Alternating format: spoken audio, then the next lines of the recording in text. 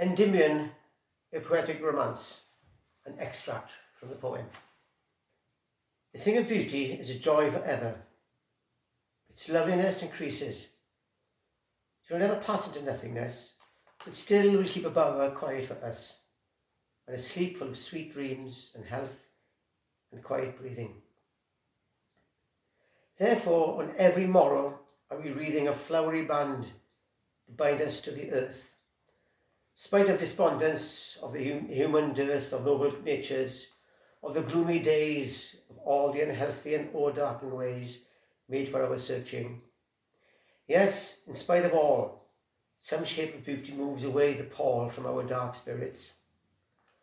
Such the sun, the moon, trees old and young sprouting a shady boon for simple sheep, and such are daffodils with the green world they live in, and clear rills that for themselves a cooling covert make against the hot season, the mid-forest brake, rich with the sprinkling of fair musk rose blooms.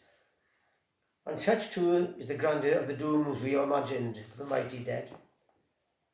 All lovely tales that we have heard or read, an endless fountain of immortal drink, pouring unto us from the heavens' brink. Nor do we merely feel his essences for one short hour. No, even as the trees that whisper on a temple become soon dear as the temple's self, so does the moon, the passion poesy, glories infinite, haunt us till they become a cheering light unto our souls, and bound to us so fast that, whether they be shine or gloom o'ercast, they always must be with us, or we die. Therefore, 'tis with full happiness that I will trace the story of Endymion. The very music of the name has gone into my being, and each pleasant scene is growing fresh before me as the green of our own valleys.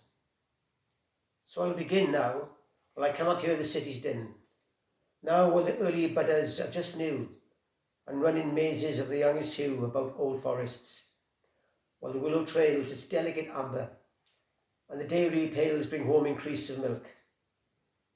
And, as the air grows lush in juicy stalks, I'll smoothly steer my little boat for many quiet hours, with streams that deepen freshly into bowers.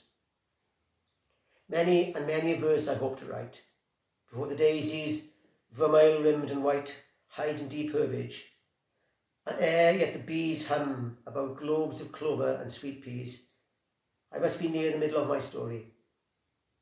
O may no wintry season, bare and hoary, see it half finished, but let autumn, bold with universal tinge of sober gold, be all about me when I make an end.